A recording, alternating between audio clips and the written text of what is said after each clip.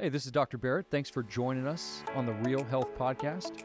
My passion is to help equip you with information that can change your life, the health of your life, and the health of your families. I'm a board-certified chiropractic physician with a passion and emphasis in nutrition and sleep and how to biohack the body to get to a greater level of health. Thanks for listening in to the Real Health Podcast.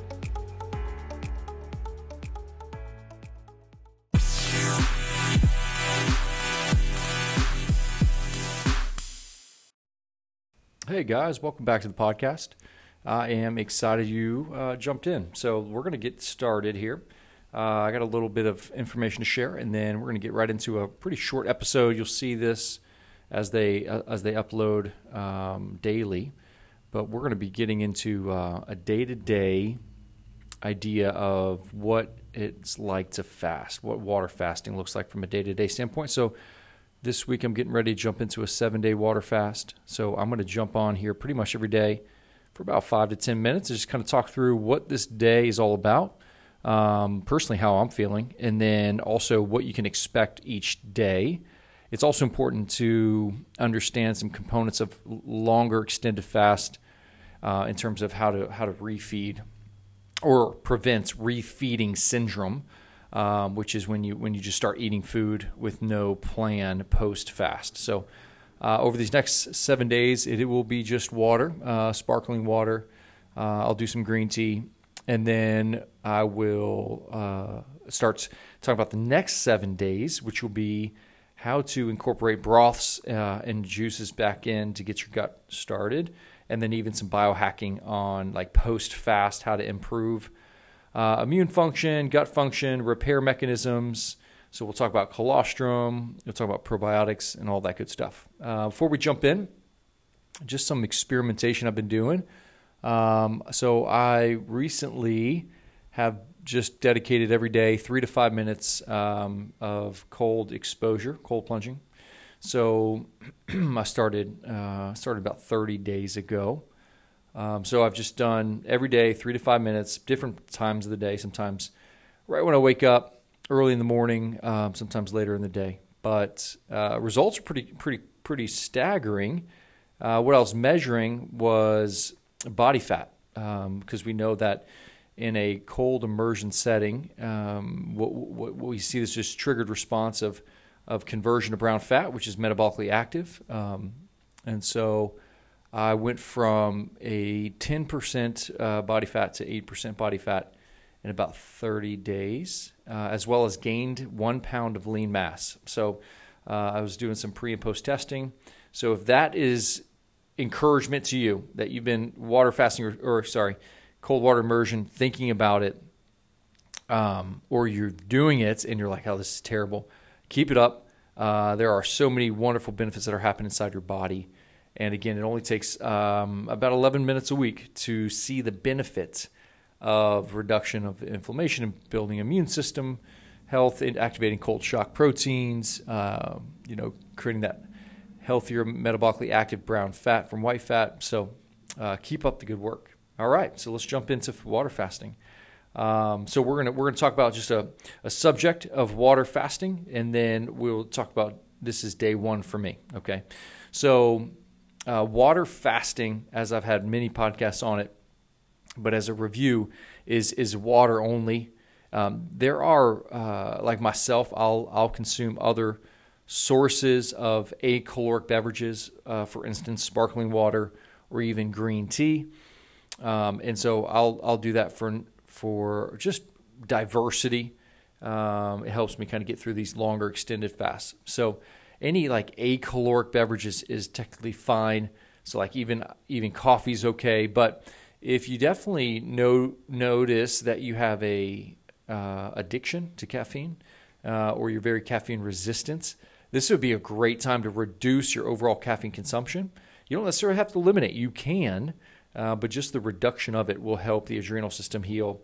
And help just kind of recondition your body to caffeine. So it'd be a great time to maybe switch from like coffee to tea.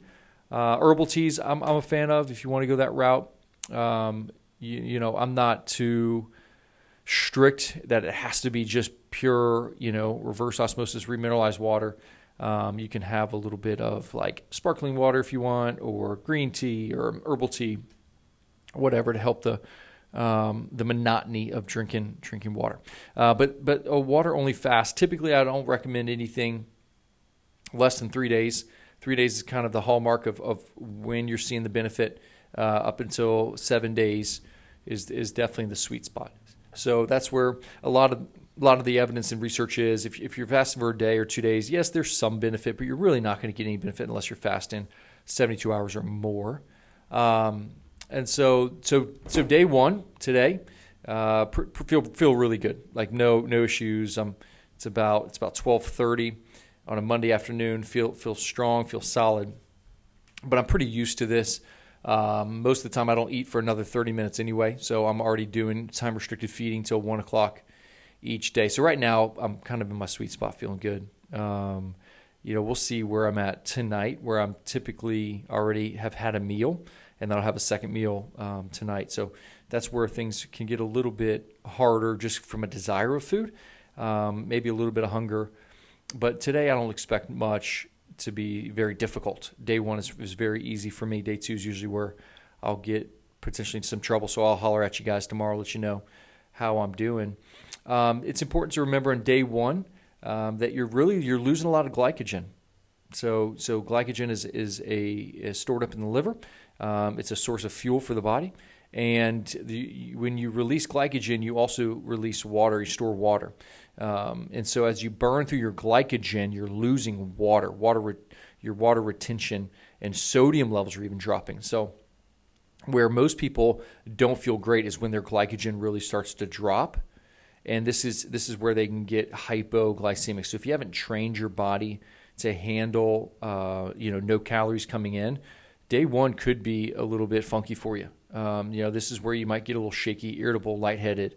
To me, obviously, I don't have those symptoms because I've trained my body with fasting before, and I time restrict feed every single day. So to me, I don't get those hypoglycemic crashes. But it is normal and uncommon to see that if you aren't training your body. Everything is okay as long as you're not like a type 1, type 2 diabetic.